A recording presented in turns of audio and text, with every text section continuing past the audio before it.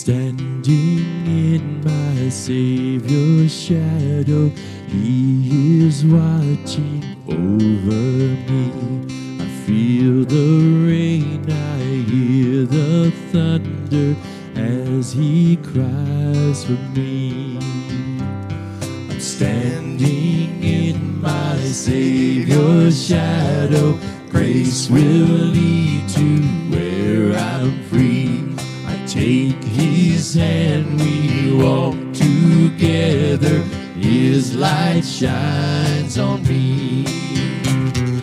Though the devil tried to break me, my sweet Jesus won't forsake me. When I'm in my Savior's shadow, where I'm supposed to be.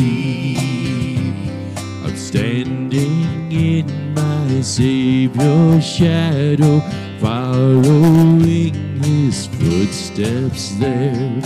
Every mountain, every ocean, hears my every prayer. Though the devil tried to break me, my sweet Jesus won't forsake me. When I'm in my Savior's shadow, where I'm supposed to be.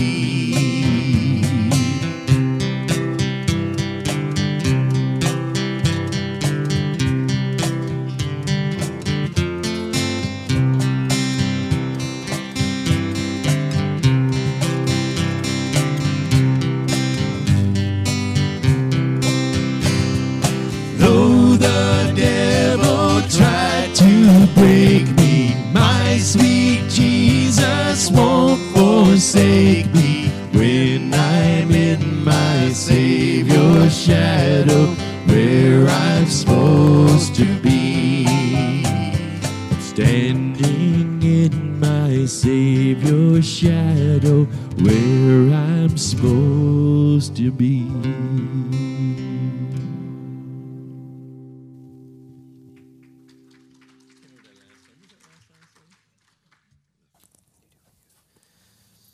This morning I want to bring a message that's entitled The Wisdom of God. And I can promise you I don't claim that I know all about God, nor do I know all about His wisdom. I'm still learning just like you are. But this morning I want to bring a message from a couple of scripture in Romans chapter 16 as well as 1 Corinthians chapter 1. And I'll be reading those scriptures momentarily within the message. But you may want to go ahead and put your finger on those scriptures as you can refer to them a little bit later. And, you know, when the Apostle Paul closes what is called the magnum opus of the Christian doctrine in the Bible, he breaks into song. He breaks into what's called much like a doxology of giving thanks to God because of the greatest story ever told and the greatest story ever experienced. And Paul experienced that. And after walking through those grand reasons behind God's rescuing love of such rebel sinners, the doxology comes forth. So with a heart that's full and a mind that's on fire, Paul pens these words of Romans chapter 16. And this is what he says. Now to Him who has power to strengthen you according to my gospel and the proclamation of Jesus Christ, according to the revelation of the sacred secret kept silent for long ages, but now revealed and made known through the prophetic scriptures, according to the command of the eternal God, to advance the obedience of faith among all nations, to the only wise God, through Jesus Christ. To Him be glory forever. Amen. You know, Paul is speaking about God being all wise. And notice the last phrase of that entire book of Romans, Paul emphasizes one of the beautiful attributes of God when he says, the only wise God, through Jesus Christ be glory forever. Amen. This aim of this message is under the banner of seeing God for who He is. It's seeing Him as all-wise and all-knowing, and He understands where we are and where we need to move along in life. So to open up the window of our mind to the infinite expanses of who God is the challenging aspect that all of us will struggle with every day from this point on, as we have from the past and we will in the future. And particularly this morning, my goal is to display before you the wisdom of God so that you see it more clearly, that you admire Him more intensely, that you trust Him more firmly, and therefore you are more consistently and joyfully giving your life to Him because of that great wisdom. Now let's talk about some thoughts or discuss some thoughts about God's wisdom that's found in the Scriptures, and we'll look at the 1 Corinthians Scripture momentarily. First of all, as we think about the thoughts on wisdom, we've got to define what wisdom is. So let's try to define it according to what the Bible puts forth. One main statement that will dominate us over the next several minutes is a statement that is not large, but I think it's profound when you and I allow it to go deep within and begin to search our soul. I call you to let it take hold of your thoughts first, and then by the Holy Spirit, Him enabling you and in your heart to grasp this simple statement, and it is this: God is infinitely wise. God is infinitely wise. Now unpack that for just a moment, and let's see the flow of that truth that comes from that statement. It's a truth that is a perspective, and it has perspective, and it shapes us. It is a truth of comfort and giving. It is a truth that can help us in our anxiety. It can help us in our prayer life. It is an implication that can revolutionize our entire life when we let that statement to sink in that God is infinitely wise. Let me start with the definition. Wisdom in the Bible is knowing the greatest goal in any situation and the best way to achieve it. It is to know the goal in any situation and the best way to achieve it. Wisdom sees the big picture. Wisdom is the focus. And in each part, it's the proper relationship to everything else, because wisdom is different from knowledge. I think I do many times get it confused and think the knowledge I have is the wisdom, but many times it's not that, because you can have knowledge without wisdom. But at the same time, you've got to have wisdom and knowledge to understand this statement that God is infinitely wise. You cannot have wisdom without knowledge, because in order to discern the best way to achieve a goal, you have to be able to integrate, to fuse together all kinds of factors with various sources of knowledge and experience as well. So understanding wisdom is to know the goal and the best way to accomplish it. Now take up this attribute and think about it for just a moment. And while you're connecting the dots, listen to what the psalmist says about God in Psalm 147, verse 5. His understanding is infinite. Not only His wisdom, but His understanding. God is infinite, and He's wise. We do not have to discover more of the wiseness to God to convince us that He's wise. God is wise whether we know it or not. And He's not going to be more wise when we discover it for our personal lives, because God is always as wise that He'll ever be. Listen to Jeremiah as he prays.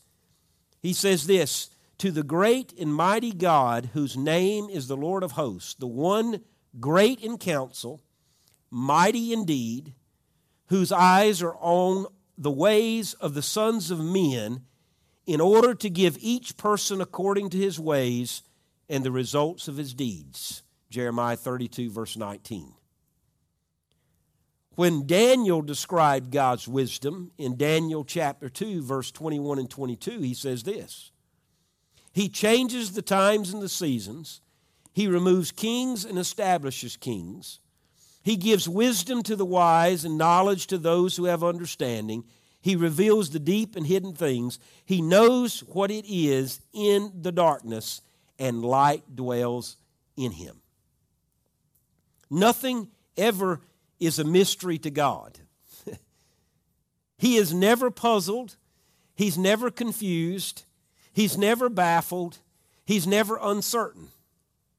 Paul tries to talk about the wisdom of God, and when he does, it moves to praise. Oh, the depths of the riches both of the wisdom and the knowledge of God. How unsearchable his judgments, how untraceable his ways. For who has known the mind of the Lord, or who has been his counselor, or who has ever first given to him and has to be repaid? For from him and through him and to him are all things. To him be glory forever. Amen.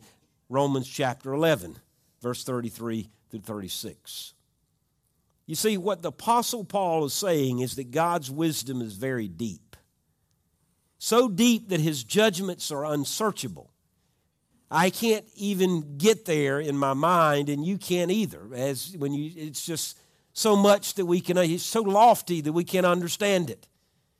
And yet God's wisdom is so deep that his ways are untraceable. I can't follow what he's doing without being hopelessly realizing that everything's hopelessly over my head. It's so deep that no one has been or could be the counselor of God. God is the counselor to us. In fact, the wisdom of God is so deep and so expansive that it does not and cannot increase in any more wisdom. He is all that he is and all that he ever will be. We may find more about his wisdom and think that, we're learning more about God, so therefore he's getting wiser and wiser. No, he is what he is, and he always will be. And it's our challenge in our life to discover more and more and increase in that wisdom. So the only way we could increase in wisdom is for something to come into God's mind that has not already come out of God's mind. In Romans 11, verse 36, insists that this cannot be done, for from him and through him and to him are all things. So God's actions are perfectly wise, infinitely wise. There are no upgrades to his wisdom that are needed or even available to latch hold of. Think about this. God is constantly synthesizing billions and billions of strands of data, and drawn from all possible fields of knowledge and all possible realms of experience, so that he holds every relevant factor in every situation with total and perfect knowledge. Constantly weighs the facts. He constantly has the implications, the costs, the consequences, and how it fits into his purposes with flawless skill, so that what he does or wills is always the best possible move that ever can be made. And God does this all the time without least strain and without crashing any hard drive. God is all that we need. Does anybody on earth understand the full ramification of the wisdom of God? No. He's totally out of our league. Do we trust him more because of it? Yes. Draw the massive implication from the wisdom of God that's challenging to consider, and it's this. One life-altering implication of wisdom can change who we are. Not only understanding this definition, but understanding the one life-altering implication of wisdom. And this is it. The wisdom of God tells us that God will bring about the best possible results by the best possible means for the most possible people for the longest possible time. Now listen to that statement again. The wisdom of God tells us that God will bring about the best possible results by the best possible means for the most possible people for the longest possible time. So that one life-altering implication of wisdom is that you and I run that around the block of our mind and we wrap ourselves around that experience and we take that home with us and we see how it works. So what is this implication from God's wisdom? What does it mean that's for whatever is like your life is like right now? What does it mean for who we are and what we're facing? God is wisely and sovereignly ordering your circumstances to do something in you, through you, in your marriage, in your family, in your work, in your witness, in your worship that could not be accomplished any other way. If there's a better way to accomplish these purposes, then you and I would be experiencing those other circumstances instead of what we're experiencing right now. So that one life-altering implication of wisdom is that which makes a difference in who we are. If there is a kinder, faster, more expedient way, God would be using it. So the circumstances that you are in right now are exactly what you and I need for this period in our life. Now you've got to understand that when you begin to grasp that statement, we begin to ask, would it change things for you and I if we firmly believed that the problem in our life that is pressing and difficult, the one you don't understand, that you fight against, that makes you feel overwhelmed and ready to give up, was orchestrated or allowed by an all-wise, loving Father to bring about the best possible results, the longest-lasting results for His good and for His glory? Would it make sense if you understood that your life is not God's plan B or plan C? That it's always plan A, designed specifically for you while you're in this fallen world? What if everything in your life was a part of His wise plan? What would happen to your anxiety level? How would it affect your confidence in God? But there's an objection, and this is it. But it's right where we push back in this objection. I would love to believe what you just said, Pastor, but it doesn't add up in my life. You call what has happened to me the best possible circumstance right now, and it's going to produce the best possible outcome. What outcome is God shooting for? One may say, I lost my baby. My son was killed in an accident. The storm took everything I had. I was just given the pink slip at work. My husband beat me and abused me. You're telling me this is the best possible situation for my life? I can think of better ways toward better outcomes, so I don't buy it. All over this room, there are circumstances that defy any connection with this teaching. Those circumstances contradict the phrase like best possible because they're awful, they're scary, and they're painful. So that one life-altering implication of wisdom causes us to be stretched a little bit because we've got to get back to the thing of understanding that God is producing the best possible outcome from the best possible circumstances to produce the best possible solution for our life. But you got to understand the wisdom of God is one thing, but in comparison to that wisdom, you and I are living in a fallen world. And so we have these fallen thoughts. So the third thing about the thoughts about the wisdom of God is that the wisdom of God is in relation to our understanding in this fallen world. This is not the best possible of all worlds, but one that lies under the shadow of the fall of man. You and I will have to deal with that fall. All creation groans. All creation travails under the mighty shock of that fall. And when sin entered the world, death came with it. And in this present evil world, God's wisdom does not necessarily shield His children from sin or calamity, nor punishment of the wicked in the face of their sin.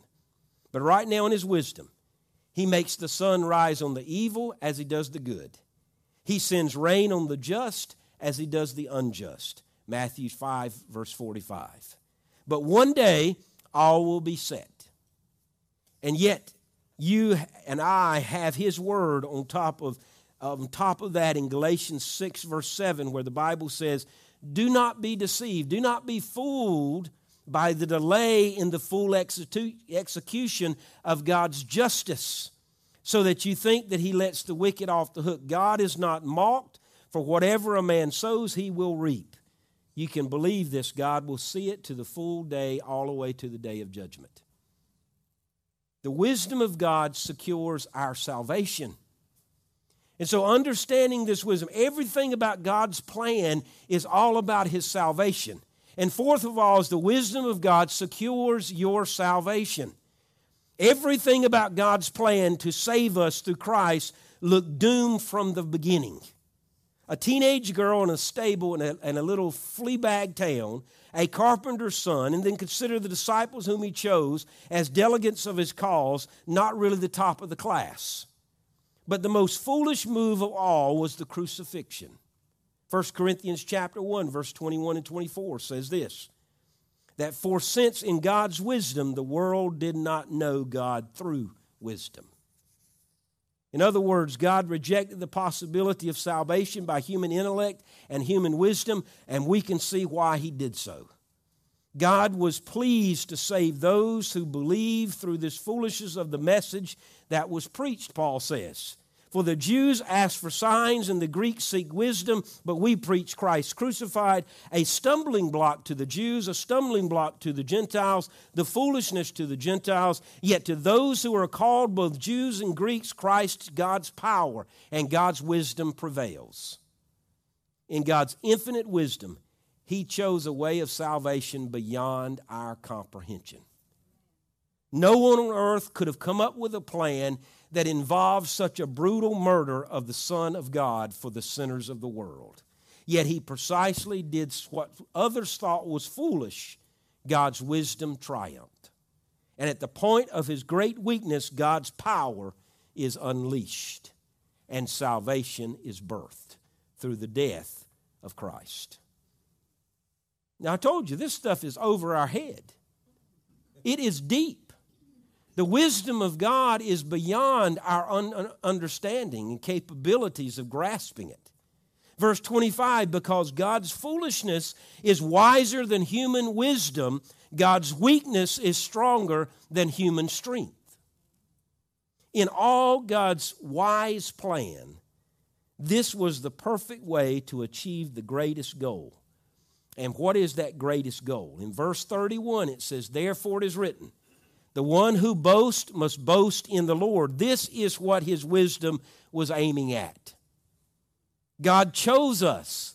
God purchased us. God called us. God gave us everything that was involved in the necessary things involved in salvation in such a way to strip us of our self-congratulation and to replace it with the glorying in the Lord only. And I make this point for this reason. You and I don't know enough to fathom why pain and suffering and injustice and cruelty and brutality happens in this world, in such a sin-sick world. Like Job, we come to God with our questions, but in the end, God simply points out the grand scope of things, and we know nothing. Suggesting our better plan to help God out is like proposing 1 + 1 is to Einstein. We can't figure it out. We can't do it. We can't convince him. When it comes to divine wisdom, we haven't been there long enough and we haven't experienced it long enough to say that we understand and know it enough. It takes time, repeated lessons of humility to bring us to a place where we can rest in his wisdom and trust in his plan, but there are a few spiritual booster shots that can help us get there, and this is where I'm leading you to. I've said all this as an introduction. You ready? Now we're getting into the message. I want to give you 4 things when it comes to, or 3 things when it comes to understanding the application of God's wisdom. First of all, when it comes to wisdom, and you say, I can't understand this. I understand what you're saying, that God's all wise and infinitely wise. He's everything that you said he is. I believe what the Scripture says. I can't fathom it. I can't even grasp it. God is far more than I could ever wrap around who I am. But the application of God's wisdom is this: wise living starts with fearing the Lord. Now, you can put all this wisdom in perspective. And you can say, it sounds like a theological lesson. And it is. And I promise you, it's beyond my understanding.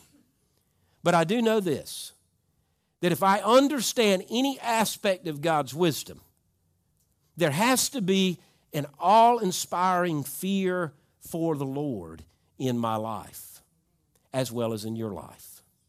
Now, I'm not talking about, obviously, being scared and running and hiding. That's not what we're talking about. We're talking about realizing the fact that when you speak to God, you're speaking to the creator of the universe, and it's an awe-inspiring thing when you realize that the universe, the creator of the universe, is listening to you talk to him. That's a fear of God and a reverence of God and an awe-stricken moment where we say, God is listening. He's listening to little old me. This sin-sick person, this wretched soul, this person who does not deserve heaven but deserves hell. He listens to me. And it's the fear of the Lord. Wise living starts with being caught up in that awe-stricken moment. And God is God, and we are not. He is all wise, and that's why we need him more and more every day. You say, well, I thought wisdom is about obtaining it. Well, it is. But you're never going to obtain anything you know about God unless you submit to him first and you yield your will to him and you yield under that awe-inspiringness of who God is. Proverbs 9:10 says, the fear of the Lord is the beginning of wisdom, and the knowledge of the Holy One is understanding. You see, fearing the Lord is basically this. You recognize that he is the creator, he is your master, and he is Lord of all. He's holy, he's awesome, and he calls all the shots. And he knows best for our situation. He knows every circumstance. He knows the goal for our life. He knows how to get there. And we trust in him because he has everything in his hands, because he's infinitely wiser than what we could ever understand and ever know. And therefore we submit to him because we know that he has everything in his hands and his plan matters most. And we submit to him. And in response, you and I willingly submit ourselves to him, his plan for our life. And without this, there is no wisdom. And it starts with salvation, and it continues in reverent humility every day of our life, saying, yes, Lord, it's a new day. And yes, I surrender to you this new day, just like I did yesterday. And tomorrow I'm going to do the same. And the next day I'm going to do the same, because wise living starts every day fearing of the Lord. And the more you fear him, the more you will see his wisdom. And his wisdom is right. And his wisdom is all that you need. And it's all-encompassing. And it's even beyond what we could even describe from a human standpoint. But it's everything we need every day of our life. The second thing is, wise living grows by receiving God's word. You see, wise living grows by receiving God's word. Now, there's one thing that we were talking about in Sunday school. We were talking about in Genesis chapter 1 through 2, where God did the creation. In chapter 3, Satan enters the scene and begins to tempt Adam and Eve and tries to change their thoughts and create doubt about what God said. Do not eat of this fruit. And he convinces them, and he changes their thoughts, and they receive what they deserve by going against what God had commanded them to do. So wise living is saying this: God's word is one thing, my actions are another. And if I'm going to do what God's word says, then my actions must match what I have received. The good news is God's word is never going to lead you down a path of failure. It's never going to lead you down a path of sinfulness. God's word will never lead you to anything contrary to his heavenly principles. Never. In fact, if you're leading yourself down a awkward path and a wrong path, it's not God's leading. And so wise living grows by receiving God's word. And so the question then is, how do I receive God's word? Yes, you can listen to people, but I promise you, people are going to lead you down a path of their own understanding. You must receive God's word for your individual life. In order to receive it, you've got to read it. In order to read it, you've got to study it. And in studying it, you begin to be letting it develop in your life. And so when you begin to see those promises come out to remind you, not so that you can succeed, so that you could follow God. And in following God, you will succeed. Wise living grows by receiving God's word. In Psalm 19, verse 7, the instruction of the Lord is perfect. It is the reviving of the soul. The testimony of the Lord is trustworthy, making the inexperienced wise. There's a promise right there. What does it say? By receiving God's word, you and I who are so inexperienced, we become wise when we receive that word into our life. We grow wiser when we are following those principles. So it's more about following God's word than it is trying to obtain the wisdom, because the more you follow it and the more I follow it, the more wisdom we will gain. Because we'll start seeing that the best possible situation, best possible outcome has already been pre-planned by God. It is plan A we're focusing on, and God knows best for our life, even in such a wicked, crooked world we live. Nothing can match the Bible for showing you the mind of God. The more you and I sink roots into God's word, the more wisdom will mark our life. So when we begin to receive His word, we're beginning to receive and beginning to see the mind of God. Because His word is the printed voice of God spoken to us. And if it's the voice of God, then we're listening to the mind of God. And the more we trust in this word, which is His mind, we begin to take on those characters and attributes for our own personal life. And we begin to see what true wisdom is. And third is this. Wise living requires that we ask for it. James chapter 1, verse 5 and 6 says this, "Now, if any of you lacks wisdom, he should ask God, who gives all generously without criticizing, and it will be given to him. But let him ask in faith without doubting, for the doubter is like the surging sea, driven and tossed about by the wind." Wise living says, God, I need your wiseness. Can I have it? And believing that as we ask of Him, He will give that to us. And God's not going to say, I don't like that request. You don't want it. That's not what God's going to say. You asking for it? I'm willing to give it. If you're sincere that you honestly want to know the mind of who I am, I'll give you my mind. I'll give you my wisdom. I'll give you my strength. I'll give you everything that you're asking of, and I'll give you the wisdom that will blow your socks off.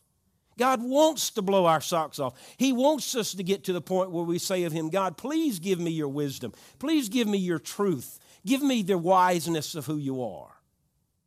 That's not a prayer request that God has to think about. It is a request that's in His will that He wants all of us to be in line with.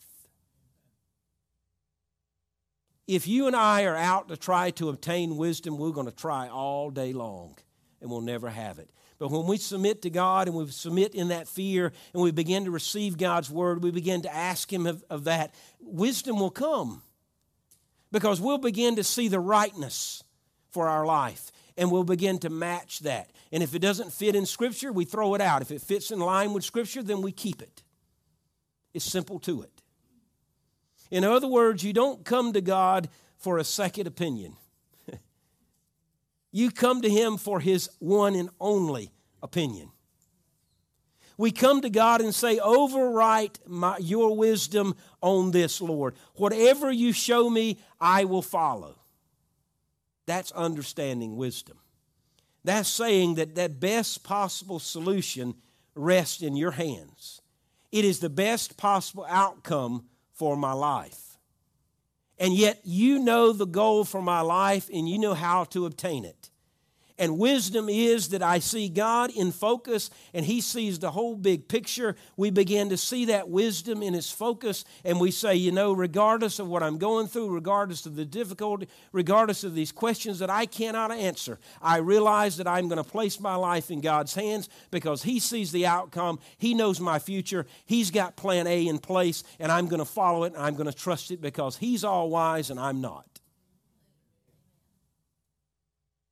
Most of us go through life praying a little, planning a little, and jockeying for a position, hoping that, but never quite certain of anything, and yet secretly afraid that we will miss the way of life. This is the tragic waste of truth that never will be a restful heart. There is a better way. We diffuse our own wisdom, and we take instead the infinite wisdom of God in our life. And God has charged Himself with full responsibility for our eternal happiness and stands ready to take over the management of our lives the moment we turn in faith to Him. The most wise person and the most wise that you could ever be is when we come to God and we say, God, I am a sinner. Save me. That is the most wise thing that you and I have ever done in our life. And you believed at the moment that you asked God that He saved you. And you knew from the very moment you asked that you knew God overtook everything in your life. He cleaned your clocks. He wiped your slate clean. He removed your sin as far as the east is from the west. He's given you a whole brand new life. Spiritual death is no longer the focus. Spiritual life is now your appetite. You know that. That's the most wise moment in your life. But why do we move away from that wise moment? And we say, God, I can't figure it out. I don't know what's best now. We knew it the moment we submitted to Him. We knew what was best. And that was yielding our heart to Him. And we trusted Him by faith that He saved us from the pit of our own self. Why can't we take that same childlike faith and say to God, God, I need your wisdom. Will you give it to me? And submit and yield. The light comes on. And we realize, wow, God's been waiting for this moment. He's been waiting every moment in our life where we say, God, I am no longer the management of my own life. And I turn in faith to you because I know that you're responsible for my eternal happiness. You're responsible for my success. You're responsible for the outcome of my life. You're responsible for what's going to happen through these circumstances that's going to make a better me and a better you. We understand that.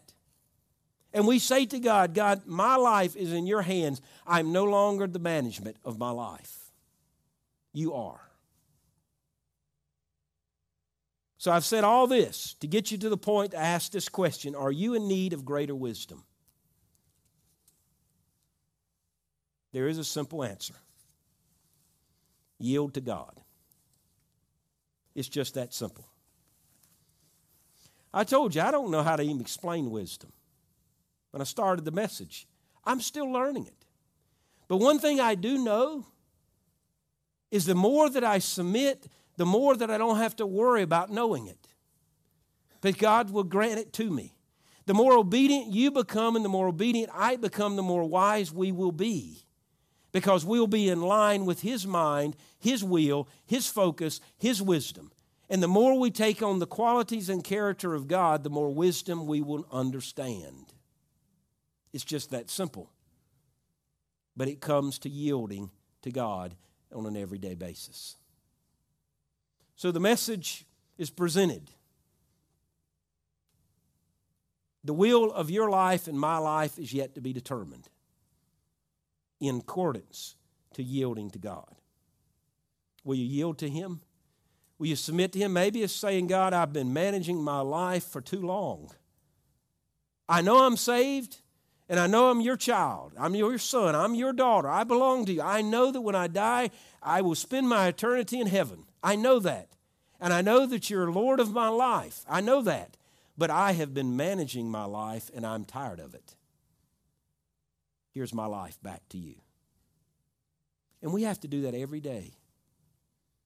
Because the wiser person realizes it's not a one-time experience. It's an everyday process of saying yes to God, to His will and His way, that He knows what's best. He knows the goal of our life, and He knows how to get us there. He sees the big picture.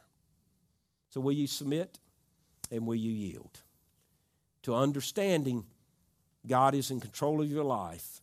And I promise you, He'll give you a wonderful gift. And it will be the gift of wisdom and wiseness. Because the more you love Him, the more you want to obey Him. The more you obey Him, the more you want to become like Him. And the more you become like Him, the more you want to think, do, and act just as God wants you to be. Thanks be unto God for the change that can happen every day when we yield to Him. Father God, we thank you.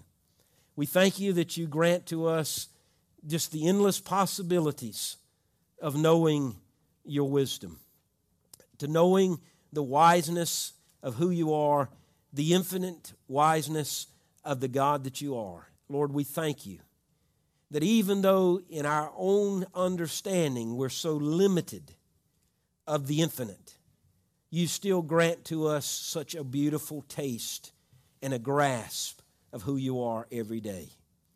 Lord, help us to yield and say yes to you and say no to this so that we can be more apt to obeying you and serving you every day with enthusiasm and joy, knowing that you have the better solution, the better circumstance, and the better outcome every day for our life. Thank you, Father, for listening today and allowing us to yield and to submit to your way.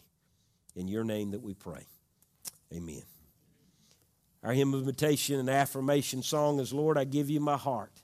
And as we give God our heart, we'll understand how wise He is and how much more we need Him every day. So let's stand together. Let's sing this song of affirmation and invitation.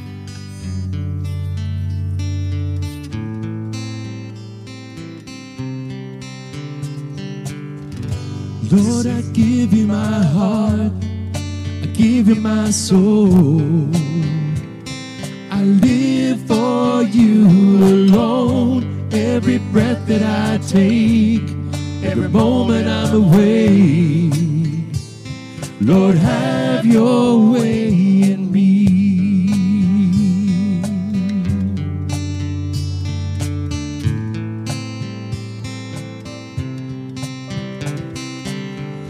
This is my desire, to honor you, Lord, with all my heart, I worship you.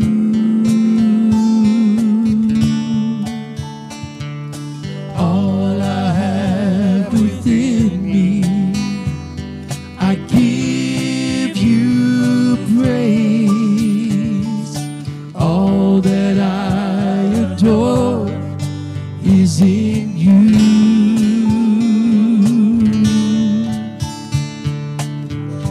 Lord, I give you my heart, I give you my soul.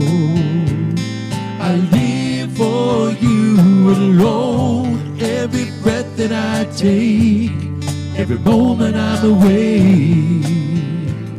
Lord, have your way in me.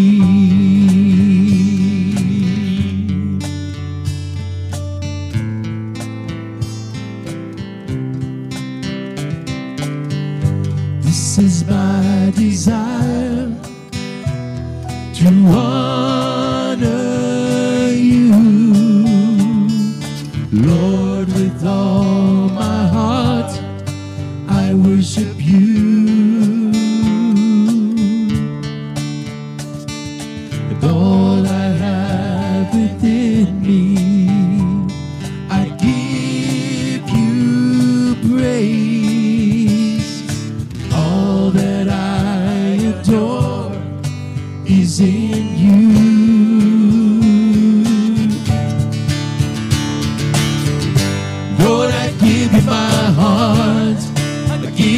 my soul.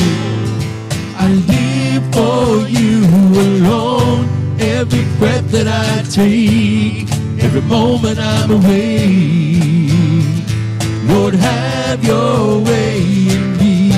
Lord, I give you my heart. I give you my soul. I live for you alone. Every breath that I take, every moment I'm awake. Lord, have your way in me.